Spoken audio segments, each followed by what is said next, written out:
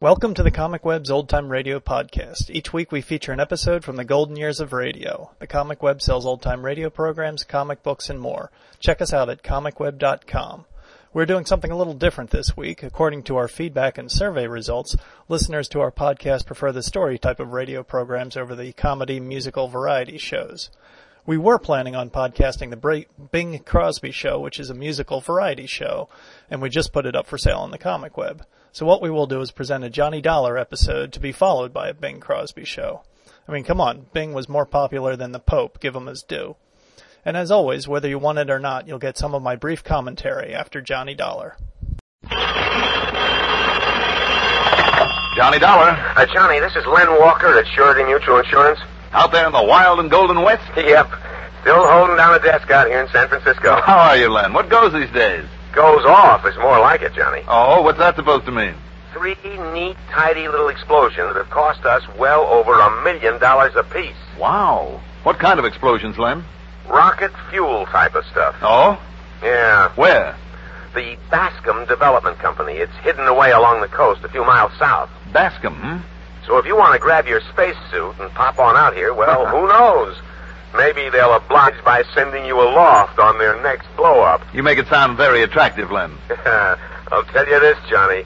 If you can find out the why of this and put a stop to it, we'll pay you enough to let you fly high and wide and handsome for a long time to come. Now you do make it sound attractive. Well, then? Okay. I'll start practicing on the first plane I can get.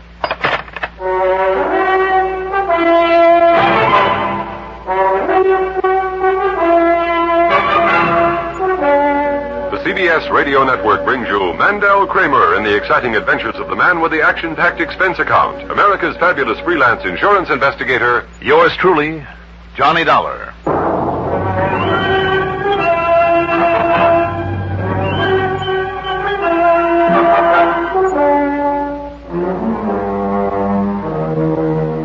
Expense account submitted by Special Investigator Johnny Dollar to Surety Mutual Insurance Company, San Francisco office. Following is an account of expenses incurred during my investigation of the top secret matter.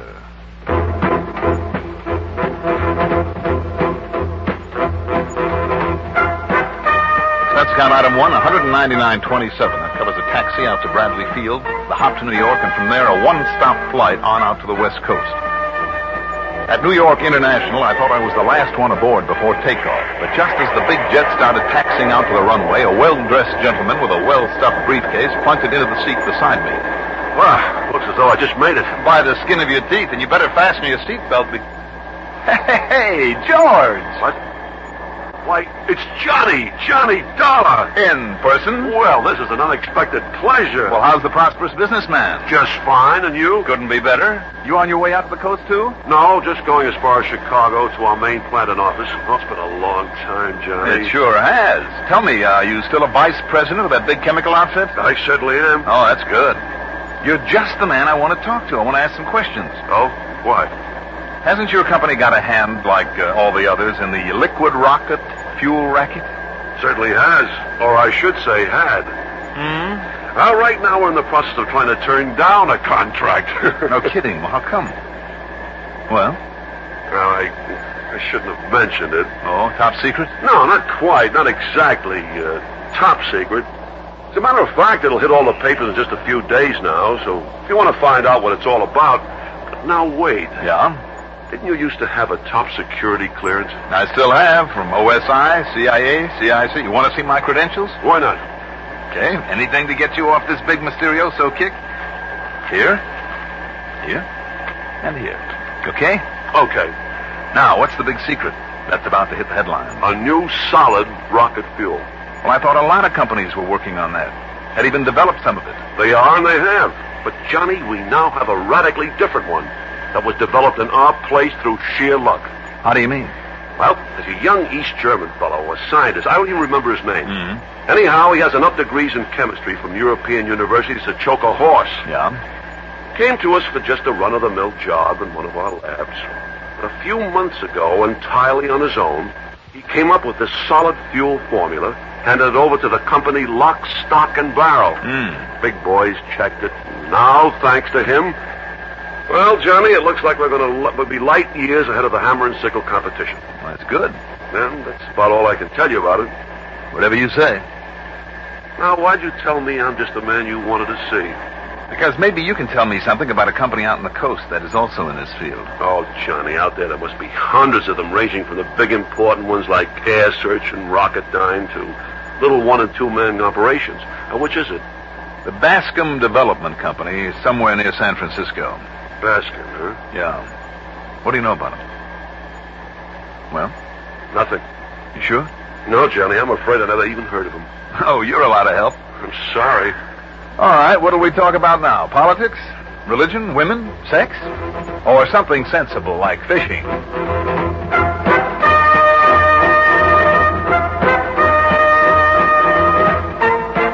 The way those jets traveled, there wasn't time to talk about much of anything before George got off the plane in Chicago. By the time I had an afternoon snack and prepared to settle down for a nap, we circled and landed at San Francisco International. Item 2, $4.70 for a cab into Len Walker's office. That's across from the Sheraton Palace and my pals at KCBS. Now, where do you plan to stay while you're here, Johnny? At the Huntington up on the hill. Fine. So grab yourself some dinner, get a good night's sleep, and you can take off first thing in the morning. Take off again? Mm-hmm. I'll have a rental car sent around to you there at the Huntington. Len, aren't you going to tell me first what this is all about? Bascom Development Company. Yes, you said that on the phone. Well, now look here on this map. Yeah? Now, you go down here on 101, then cut over to Route 1, then down the coast to here. A few miles south of Big Sur. Wait a minute now. If memory serves me right, that highway is chiseled out of the side of a lot of cliffs that rise up out of the blue Pacific. Right. So what can be there but a lot of rocks and trees and the ocean? A little well-hidden side road that goes down through the trees to a leveled-off spot on the very edge of the ocean. That's where you'll find the Bascom Development Company.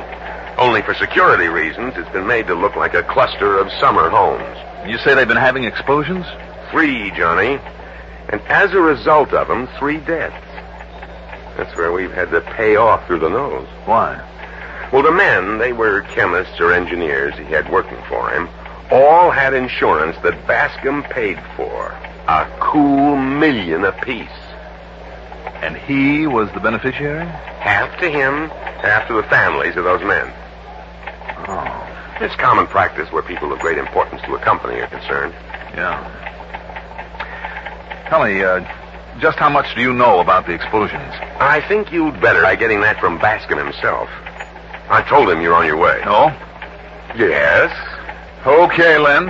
Whatever you say.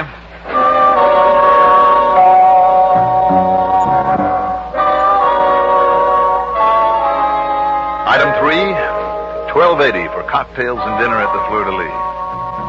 After all, I was on expense account. Why not live it up? After a good night's sleep at the Huntington, I took off. After passing through San Jose and Salinas, I cut over through Monterey and Carmel and hit California's wonderful 1, Highway number 1. It took me through beautiful wooded hills and forests and then along the edge of the sea. It's a narrow, tortuous road with nothing but high cliffs on the left and a sheer drop-off on the right, sometimes for several hundred feet to the ocean below. And it is a beautiful, beautiful drive. At Point Sur, that's S-U-R, means south. The cliffs are almost perpendicular, so the highway goes a bit inland for a stretch. And then I found the sharply slanting little side road that Len had indicated on the map. I had to make my way down it in low, low gear. And there at the ocean's edge was the group of... Well, Len was right. They did look like harmless summer cottages. But there was an armed guard at the entrance gate. I showed him my clearances. He made a phone call, then directed me to the second building down the road. However, as I started to pass the first one, a small, white clapboard sort of building it looked like, I heard a sharp, strange, crackling sound like timbers breaking. I looked up. The side building seemed to bulge out momentarily, and then...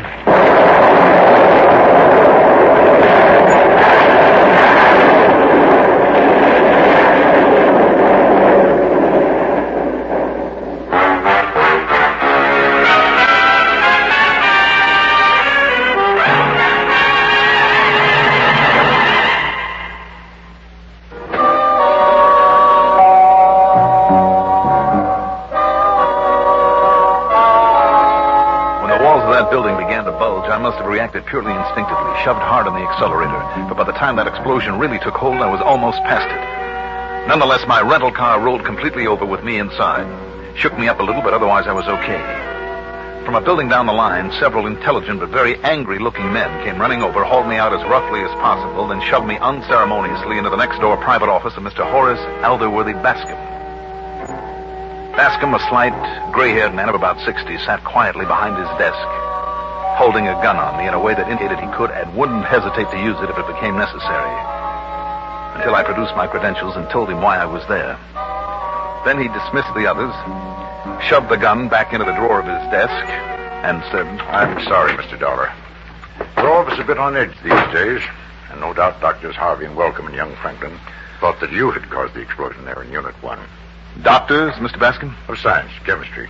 Best I've been able to find. Oh, I'll tell you this about them. They not only have brains, but muscles. They're all experts in the field of explosives. Are they? The best. I wonder after what just happened. You were very fortunate, Mr. Dollar. Had that explosion occurred just a fraction of a second earlier, I wouldn't be sitting here, would I? your body and the remains of your car were toppled over the edge of that narrow spot beside Unit 1 and ended up on the rocks some 200 feet below. No question of it. I don't doubt it. But now, aren't you concerned about what's happened to that Unit 1? From this window, it looks like a shambles. Yes, like a few others that have gone before it. Do you want to take a look and see if you can figure why it blew up? I know I do. I'm afraid it would take far more scientifically knowledgeable minds than ours to determine the cause of this latest misfortune. And as you can see, Dr. Welcome and some of his aides are looking it over very carefully. Well, I still want to look. Of course. And I sincerely hope you can accomplish something. Thank heaven this time there was no one hurt. We've lost 3, Mr. Dollar. 3 of our finest chemists during the past 3 months. So I understand. And each of them, I'm convinced, just when he was on the threshold of a solution to this tremendously important project of ours. Just what is this project, Mr. Bascom? Creation of an uncommonly efficient semi-liquid rocket repellent that will, I am convinced... Semi-liquid? Yes, an almost unbelievably powerful gelatinous substance with all the energy of the complicated liquid fuels and the stability of a solid. If I can develop it, Mr. Dollar, it will be the greatest triumph in the history of space rocketry. And I will have made it. I alone will hold the secret of it. And yet you're not a scientist. Well, in the purely academic sense, no. But without my aims and my ideas, without my money to provide the means for their experimentation, these men I employ could accomplish nothing. And that means that... Well, what's the matter, Mr. Dollar?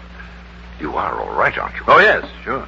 But as long as this last explosion just happened, I'd like to get out there and see if we, or maybe your Dr. Welcome, can pin down the cause of it. Oh, yes, of course. Believe me, if anyone can determine it, Welcome can.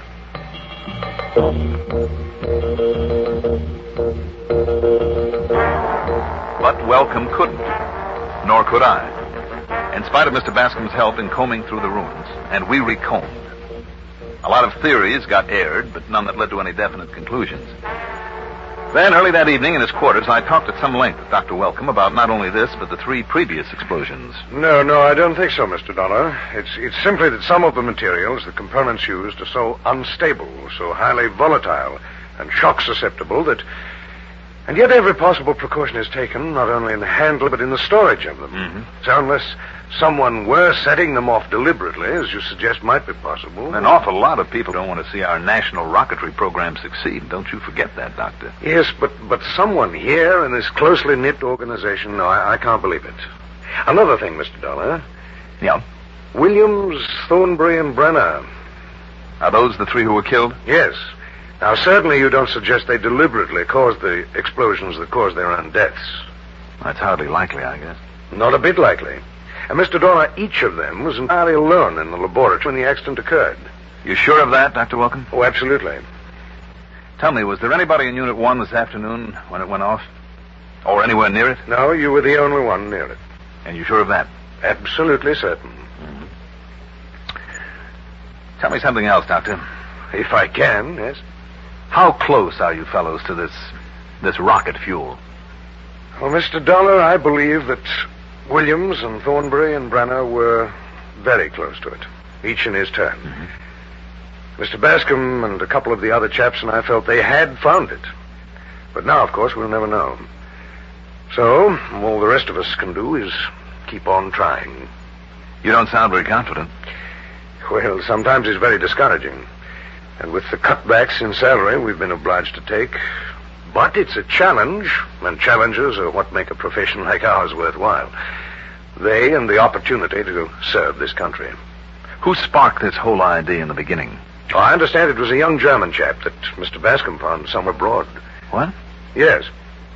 What was his name? Kellerholz. Hans Kellerholz. Kellerholz. I see. All right, Dr. Welcome. Gentlemen, Oh, Mr. Bascom. Well, have you found anything? Anything to indicate what might... No, it doesn't look as though we have, Mr. Bascom. Not a thing. Oh, What's more, I've suddenly remembered that I'm supposed to be back in San Francisco tonight, so I'll have to run. If, that is, my car is still usable. I understand it isn't. But if you'll wait a moment, I'll bring mine around. Oh, I appreciate that. But your investigation here... Oh, don't you worry. I'll be back. Well, I certainly hope so.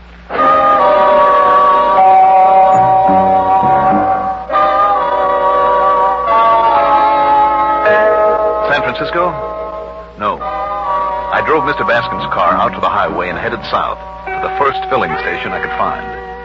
And there, after parking out on the far edge of the highway, I ran up item 4, $21 even in telephone calls. And what I learned from them, figuratively, blew this whole case wide open. My first phone call was to George Langley, the man I'd met and talked to on the plane, at his home in Chicago. Thanks to his information, the second call was to the young German chemist who developed the solid rocket fuel that they were about to announce. You guessed it. His name was Hans Kellerholz. What Kellerholz said to me about his reasons for having left the Bascom project to work at one of America's big established reputable chemical firms told me more than I'd even hoped for. And then, to top it all, well, let's face it was mighty lucky for me that I hadn't taken the drive up to San Francisco. Because when I stepped out of the phone booth there at the little gas station... You know, I sure hope you don't need any more of my small change, mister. No, that was the last call I had to make, and thanks for the use of the phone. Well, it don't belong to me. It belongs to the phone company. Oh, thanks anyway. Say now, maybe you want to drive your car over to this side of the road and fill her up, maybe? Might not be a bad idea. Though why you parked along that edge over there, so close to that drop-off, I'll never know. Hey, look! Look, you see?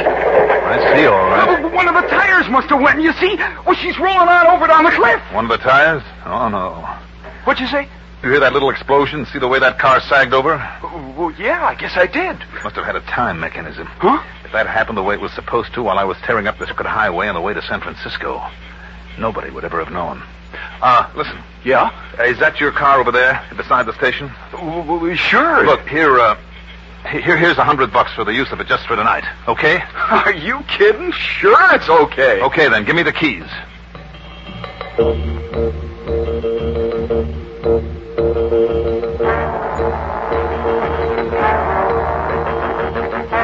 Luckily, the same guard was on duty, and he let me through the gate to Bascom's setup without question. And more important, without announcing me. In the darkness, then, I slipped the lock on the door of Bascom's office, went inside, pulled down the shades, put on a light, and looked around. And I finally found it. A small switch under the sill of the window facing out to where Unit 1 had been. And if those wires on it had led underground to some kind of a detonator there in Unit 1 this afternoon... Mr. Dollar. Better come in, Mr. Bascom. Yes, I certainly will. Just sit down there at your desk, anywhere. Well, of course, if you like. Did you break your way in here?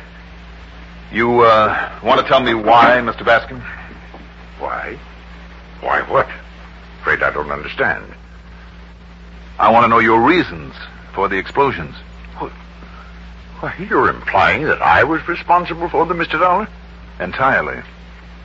And you honestly think that you can prove a wild assertion like that? Yes, I honestly think I could. Otherwise, instead of sitting here talking with you, don't you think I'd be out and around investigating further? Yes, I suppose you would. Let's look at some facts. Like the explosion this afternoon that nearly killed me because you knew I was coming here. The switch I found under the windowsill. Well? Yes. And your help in combing through the ruins? Help? Or careful misdirection so I wouldn't find the detonator you'd rigged up nor a trace of the wiring from that switch? course. Those cutbacks in salaries. You needed money, didn't you, Bascom, like all that insurance you collected? Yes, very true. And something you said this afternoon. I and I alone will hold the secret of this fuel. So when you thought that Williams and Thornbury and Brenner had it, to keep it for yourself, you killed them. Is that about it, Mr. Bascom? Just about, I guess. And all because of a young chemist I brought over here. Hans Kellerholz. Yes. I was supposed to be over there in Germany on vacation. Actually, it was only in order to establish contact with him and hope that I could capitalize on his knowledge of missile fuels. It took a lot of time, a lot of money. Most of it spent in bribes to East German authorities. But I finally got him over here. I see him. He was so glad to be free for the first time in his life, so grateful for an opportunity to work in this country, that he was willing to agree to anything. Which means what, Mr. Bascom? I was to have complete control of anything he might create and develop here. And what happened? Did he find out you were in this thing only for personal gain? Yes. So he came in here one morning and told me that he was leaving. That he would keep his word, however, and relinquish claim to whatever he had developed here. My demand, he put that in writing. So I let him go. Like an idiot. Why do you say that? Well, I thought he'd completed the fuel, that I could go ahead and produce it and sell it and make millions. Millions, Mr. Dollar. And without having to share with him. But I was wrong. He hadn't finished. Mm-hmm. I hired other men, the best that I could find from all over, in the hope that they could carry on from where he'd left off. But all it did was cost me money. Money. And the only way I could think of to get enough to keep going was by collecting that insurance. By committing murder? Yes, I know. The first one was very difficult for me. But the second one, it meant another $500,000 to carry on with, and the third, because all the time I kept hoping to get that Rockadoodle. I suppose I should have known, I never would, that my misdeeds would catch up with me. Yes, you should have known. Are you ready to leave, Mr. Bascom? I don't have to, Mr. Dollar. Oh? Here in this open drawer beside my hand is a .38 revolver. Loaded. What are you thinking of, Bascom? For you or for me? Would it make any difference? Would it really solve anything? No, I guess it wouldn't. Shall we go? It's almost unbelievable. I mean, the length to which some people will go to promote their own selfish interests at the sacrifice of others. Don't they know that somehow, sometime, there has to be a showdown? Expense account total, including repair charges on the rental car and the trip back to Hartford, $993.70. Yours truly, Johnny Dollar.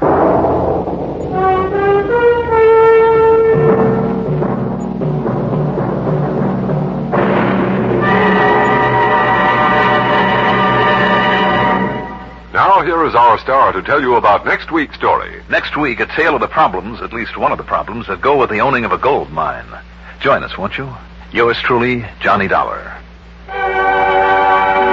Yours truly, Johnny Dollar, is written by Jack Johnstone, produced and directed by Bruno Zerato Jr., music supervision by Ethel Huber.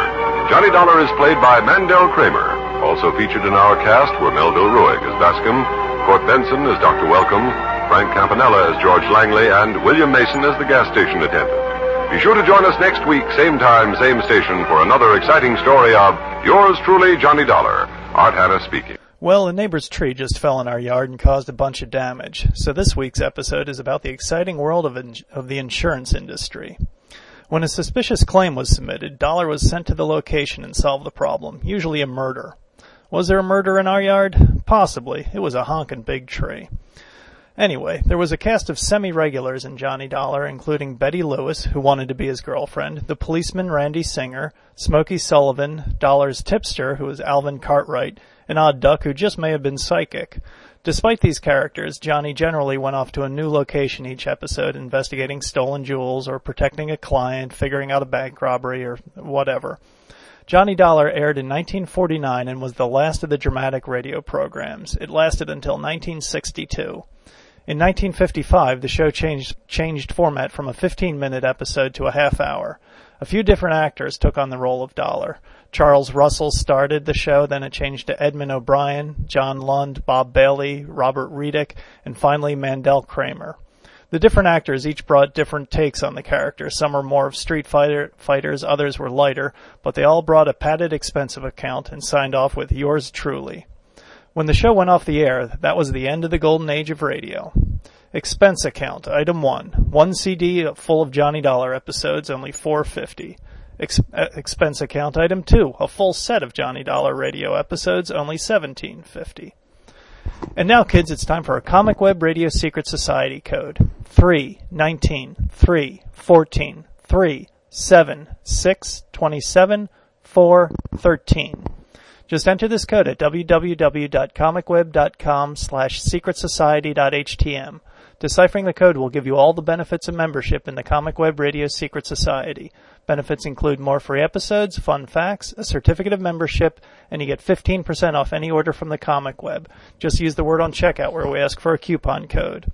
The code again is 3, 19, 3, 14, 3, 7, 6, 27, 4, 13. If you have any comments on how to improve our podcast, please send an email to us or fill out the survey on our website. Our email is editor@comicweb.com, and we would appreciate anyone leaving reviews of the podcast on iTunes or anywhere else. And as promised, we'll follow this with an episode of The Bing Crosby Show. Bing rose to prominence as a solo vocalist in the 1930s, singing with some of the major big bands of the period. He made his radio debut in the early 1930s, and in 1935 he replaced orchestra leader and his former boss, Paul Whitman, as the host of the Kraft Music Hall. Crosby is acknowledged as the first performer in the world to pre-record his radio show. Pre-recording allowed flexibility for rehearsal and editing, which resulted in a tighter show, which appealed to his perfectionist nature. As an outgrowth of pre-recording, he is also credited, for better or worse, with creating the laugh track. At the peak of his popularity, he was voted the most admired man alive. That's ahead of Jackie Robinson and the Pope. In a poll of U.S. troops at the close of World War II, Crosby was voted the person who did the most for GI morale. That's over President Roosevelt, General Eisenhower, and Bob Hope, which must have torn Hope up. Anyway, thanks and have a good week. In the blue of the night meets the gold of the day, someone waits for me.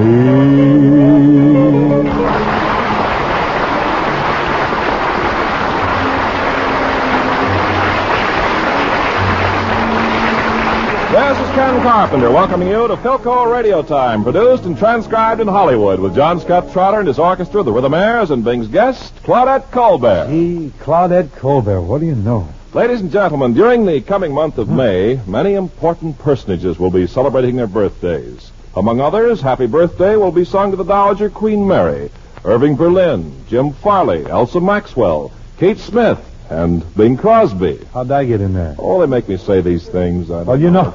How'd you know it was my birthday coming up so soon? Oh, that's easy. Your brother Everett was over this afternoon taking up a collection to buy a bathrobe. What size bathrobe? 54. That's Everett's size, all right. I want to thank each and every one of you who kicked in so generously toward a bathrobe for Everett. We'll just work on some slippers for me or something and an old pipe. You know, Bing, it'll soon be Al Jolson's birthday, too. Jolie, was he born in May? Yeah, May 32nd. May 32nd. That's a day that occurs only once every 500 years. Well, then Jolson is about due, and I'm about due to sing. The Rhythmaires and John Scott are ready. We shall hit everybody with the Thousand Island song from the Broadway show, Angel in the Wings. We'll catch that in about 3 weeks, too, if we can get ducats.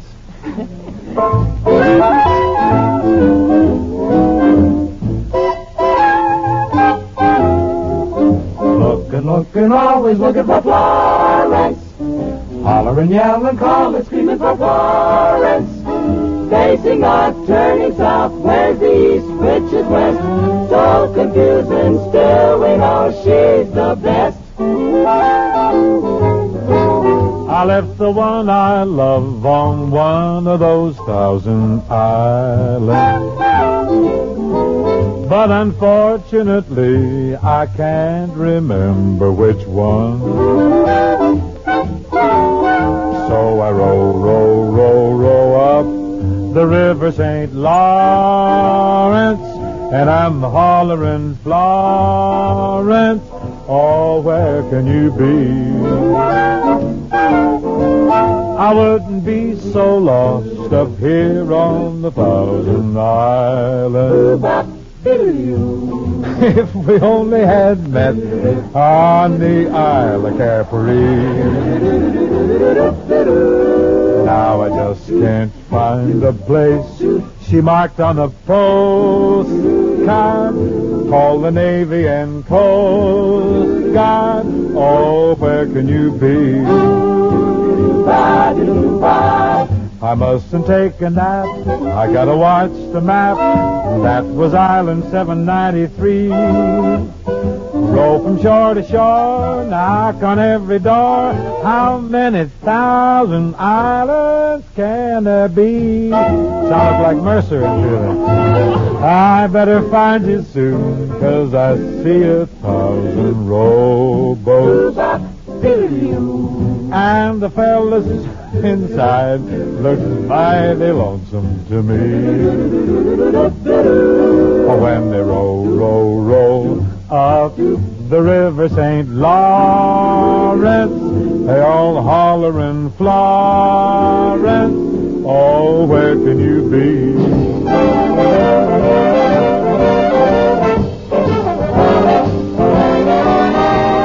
You mustn't take a nap, gotta watch the map. That was Island 793. Row from shore to shore, knock on every door. How many 1,000 islands can there be? Can there be? I better find you soon, 'cause I see 1,000 rowboats. And the fellas inside look mighty lonesome to me. When they row up the river St. Lawrence, they're all hollering Florence, oh, where can you be? Flossie! Florence, paddling sadly up the St. Lawrence, everyone madly hollering Florence.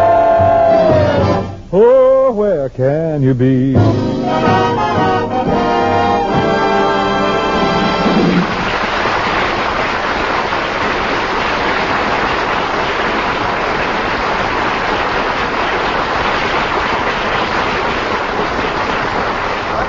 Very good, Bing and Rhythmaires. Jumped a little, I thought. that. Yes, that's what I'd call a real musical salad with 1,000 Island dressing. I'm a Roquefort man myself. I used to go for Russian dressing until Winchell tipped me off. Say, Bing, speaking of islands, you remember all those desert island contests the college boys held years ago? Oh, yeah, to choose the movie actress they'd like to be stranded with. That's right. Who'd you used to vote for, Bing? I'm not going to tell you. Date me. Secretly, it was Nita Naldi. Nita Barra, something like that. Nita Naldi. How do you vote today? Well, that's easy, Ken. If I had to be cast on a desert isle today, I'd want my good old Philco Portable with me. Well, why not a Philco table model? No tables on desert isle. Oh, that's right. Then how about a big, beautiful Philco console model? Too bulky to swim with. Besides, where could you plug in the console? Oh, it's very simple. Just attach it to an electric eel and you're in business. Isn't that nice? Tell us more about electric eels, Daddy. Come on. Well, Bing, I'm not too familiar with electric eels, but those Philco engineers do think of everything, and you get the whole works with Philco's new 1286. This great new console really sings to you. Listen to its glorious golden tone at your Philco dealer now. Man, that's quality in a radio phonograph. Glamorous mahogany cabinet to match with loads of record storing space, plus FM, shortwave, and Philco's automatic record changer. And that's a real smoothie, too. Plays up to 12 records at a clip. Slick, quick, and quiet.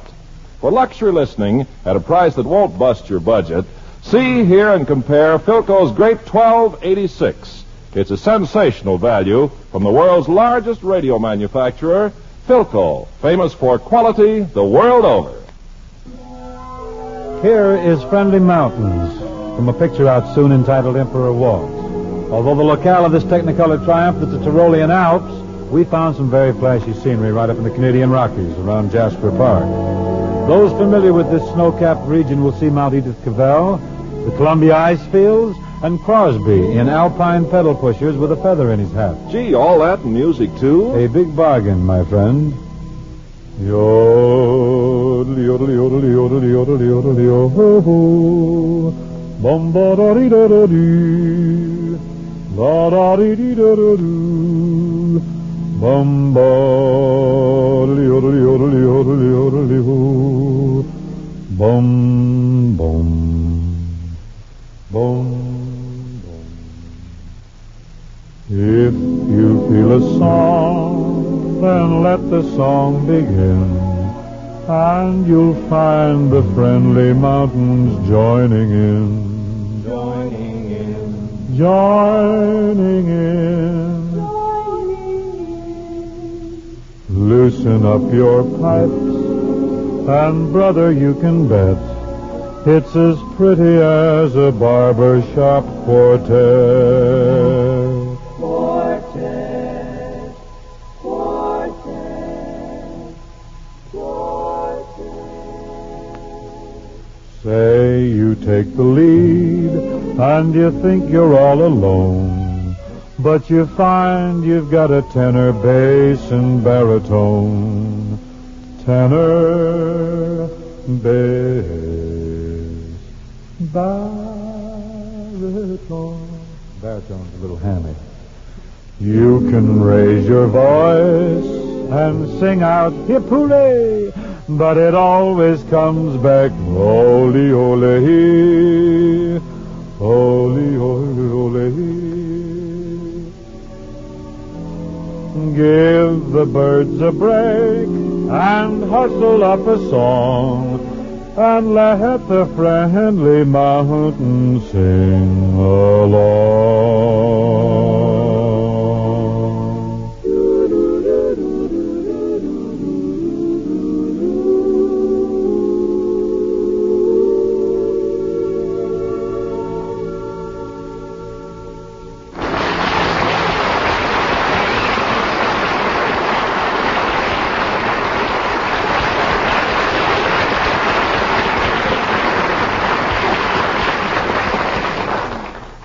Since early morning, we've had our mop and bucket brigade scampering around the studio, getting everything scrubbed and shiny in anticipation of the arrival of tonight's guests.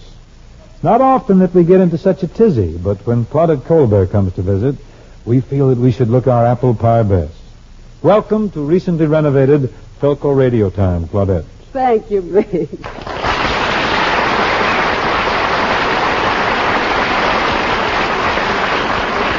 Claudette, don't you think it's pretty nice for us to sort of clean up the studio just for you? Yes, there was, Bing, but I think you should have warned me. Warned you? Well, if I'd known I was coming down here to swing a mop, I'd have worn some old clothes. You just got here for the finish. Most of the heavy work was done before you arrived. Well, I know. I got here in time to move the piano all alone. Yes. Well, you did draw the short straw, Nobody forced you into the drawing. Bing, when you held out those straws, you gave everybody to understand there was a malted milk on the other end. Oh, no, you misunderstood. The malted milk was the prize for the best worker.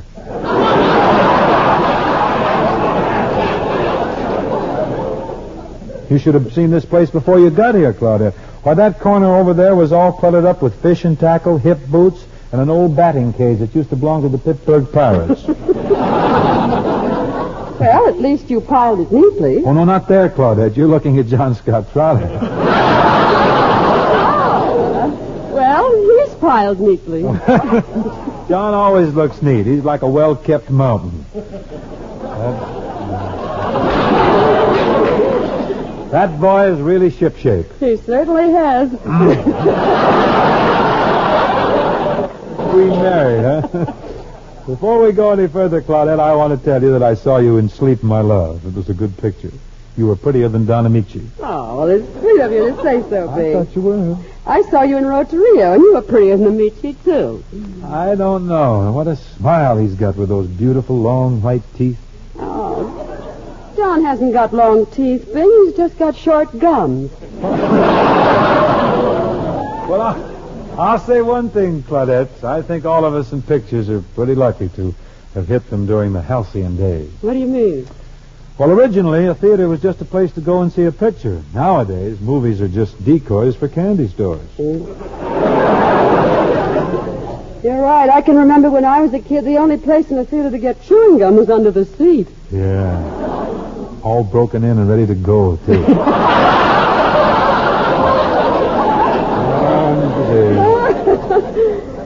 Nowadays, when you go into a theater, you have to fight your way through an army of people selling everything from popcorn to hamburgers. That's right. If this keeps building, the movie theater tomorrow will look like the Rexall drugstore of today.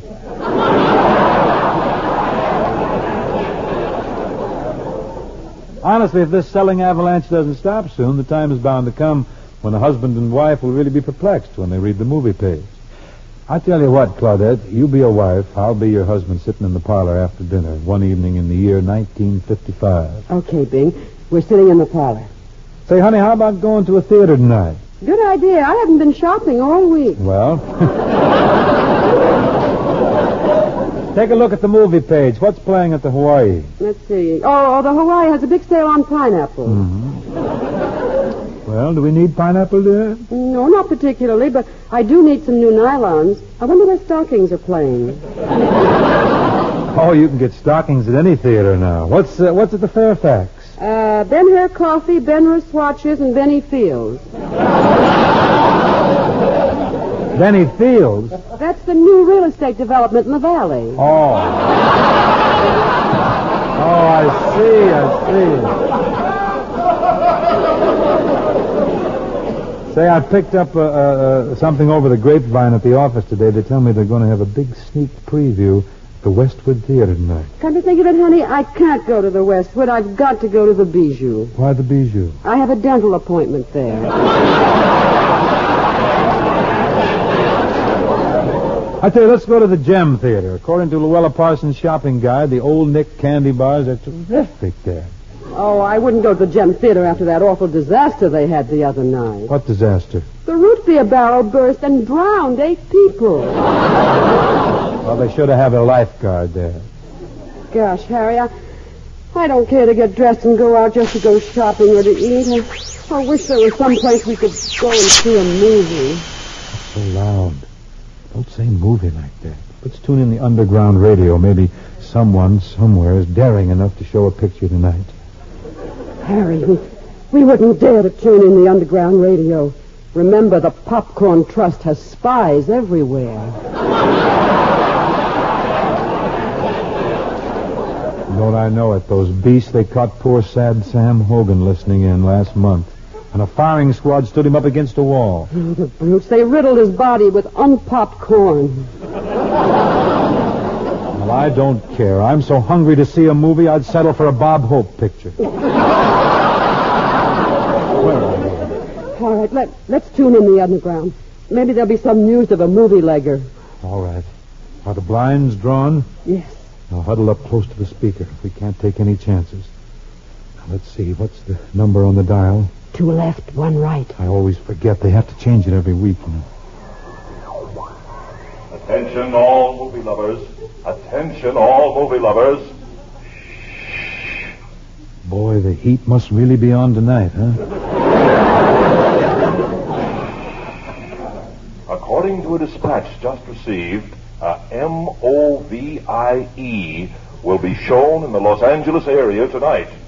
Will all faithful movie lovers now please consult their code books? Where's the code book, honey? I've got it right here. Ready now. The central point is 5th and Hill. 5th and Hill? Let me see. Here it is. La Brea in Wilshire. Now, proceed Grindelfleg for 9 Franistoles.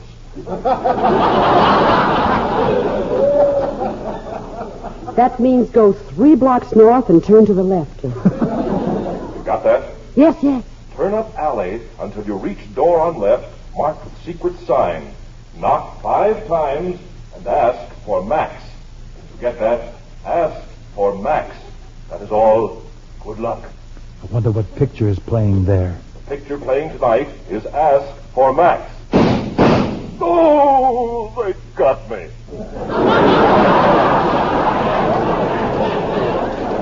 Oh, darn it, no movie tonight. Oh, God.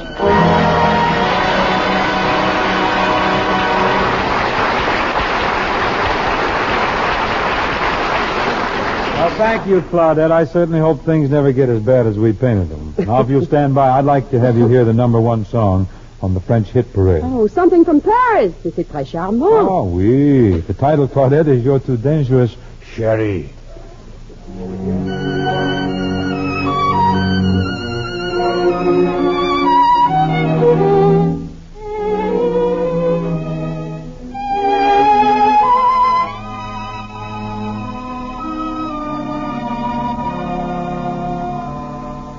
You're too dangerous, Sherry, too dangerous for me. I know I can't resist you. You're too beautiful, Sherry. What will become of me? Will I regret I kissed you? You're too glamorous, Sherry, so amorous, Sherry, so thrilling in my arms. I know it's foolish to love you so much, but I forget to be smart when you touch me. My heart tells me to beware. You're dangerous, Sherry, but I don't care.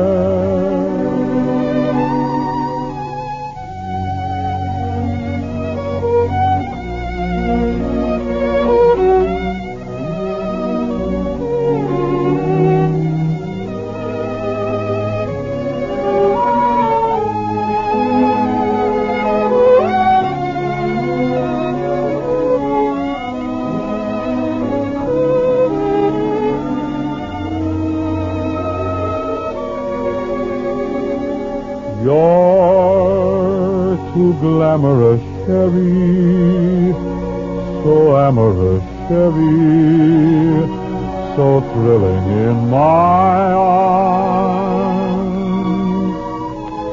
I know it's foolish to love you so much, but I forget to be smart when you touch me.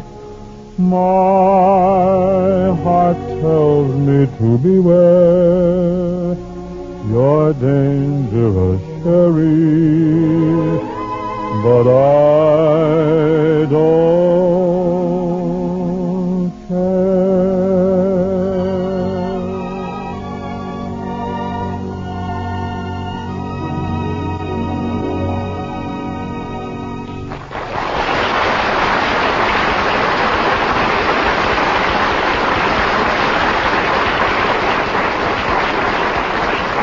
Thank you. You know, Claudette, there's some French lyrics here on the song sheet. I got it right in my hand. I really think Cherie should be done in French. How about singing it for us? No, you give me that mop again, but no singing. Oh, come on. Bea, I just heard the tune. I couldn't sing. Well, jump in with me. I know the music, fairly well. Not too well. Doesn't sound like I know it. I'll help you through that if you'll steer me through the French. Okay, but boy, this is going to be Le Clam Bake. Well, Le Clam Baker now. Let's give it a whirl. A little arpeggio, please. Français. Steady, everybody. Quand je la prends dans mes bras, Elle me parlait tout bas, je vois la vie en rose. Elle me dit des mots d'amour, des mots de tous les jours, et ça me fait quelque chose. Elle est entrée dans mon cœur, une part de bonheur dont je connais la cause. C'est lui pour moi, moi pour lui dans la vie. Elle me l'a dit, l'a juré pour la vie. Et dès que je l'aperçois, alors je sens en moi mon cœur qui bat.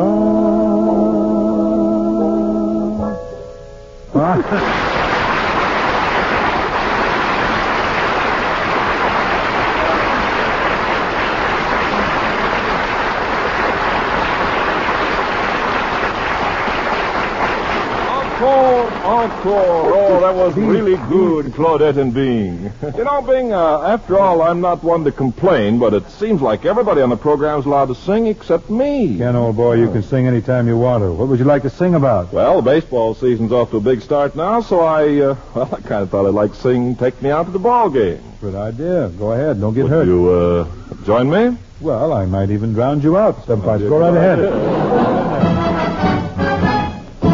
Philco's portable radio takes Kenneth wherever he wants to go. When I can't get out to the baseball park, you can hear me remark, I'll be out to the ball game, though I'm not really there.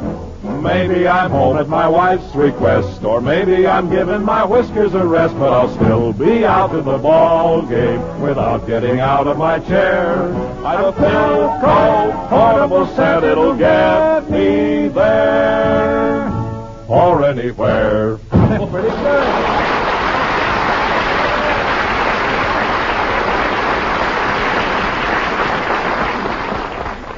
Yes, 1, 2, 3, and you're out at the old ball game with Philco's sensational new plastic portable. Tops for travel listening. Take it anywhere to get you all the big games, all the big shows, and the best bands in the land. It's a 3-way portable, plays on battery, AC, or DC, in a colorful, lightweight cabinet that's an eye-catcher for sure. Your choice of 4 smart colors, a fashion flash in ivory, tan, maroon, or blue-green. Ask your Philco dealer now for the new 602 portable. From Philco, the leader. Here's an old tune. It's a show tune, by the way. Enjoying a little comeback. I'm happy to assist, even in my insignificant way, in its return.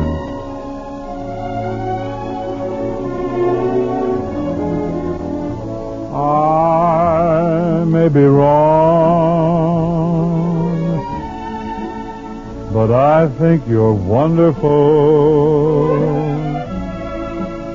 I may be wrong, but I think you're swell. I like your style.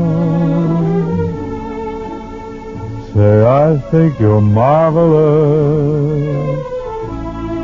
I'm always wrong.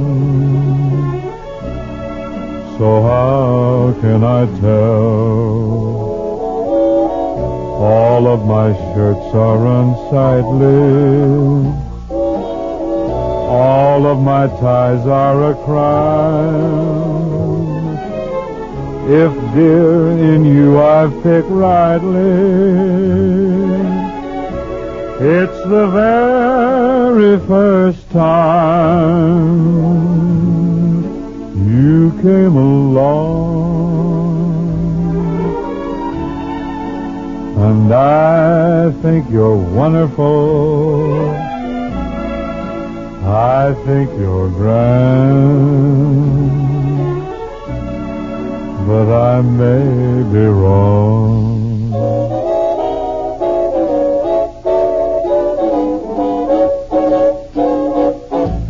may be wrong, but I think you're wonderful.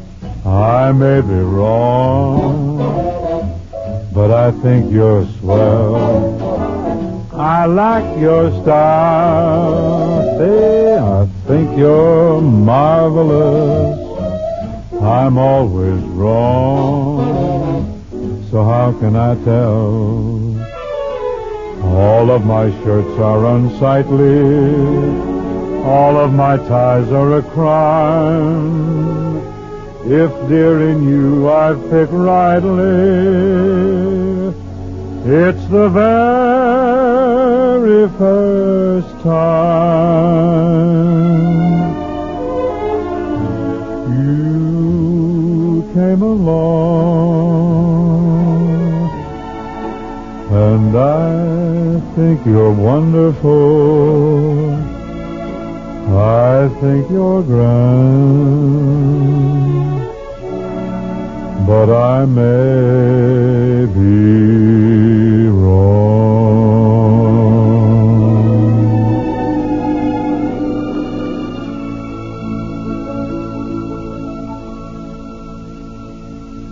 I may be wrong, but I have a hunch that the program is almost over, too. Does that mean we can go now, Bing, or do we have to stick around and sweep the stage? No. Gordon McRae and his gang are going to clean up, Claudette.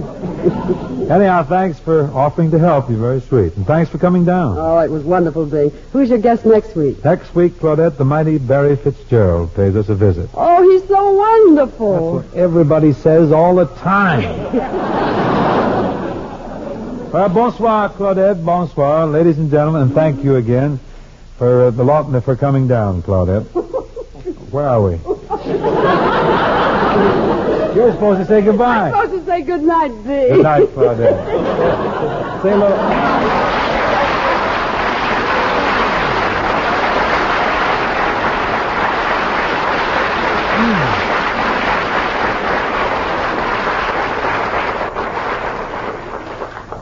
Bonsoir. Je suis très heureux. Ladies and gentlemen, the Los Angeles Police Relief Association.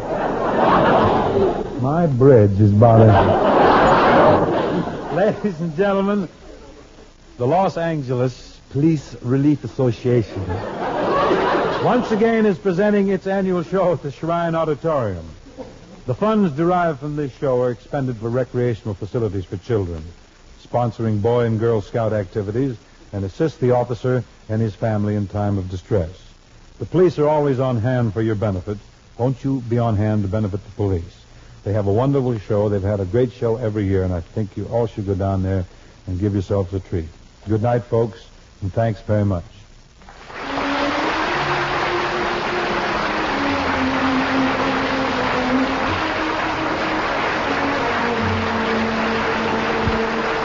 This program was produced and transcribed in Hollywood by Bill Morrow and Murdo McKenzie. Tune in to Philco Radio Time next week and hear Bing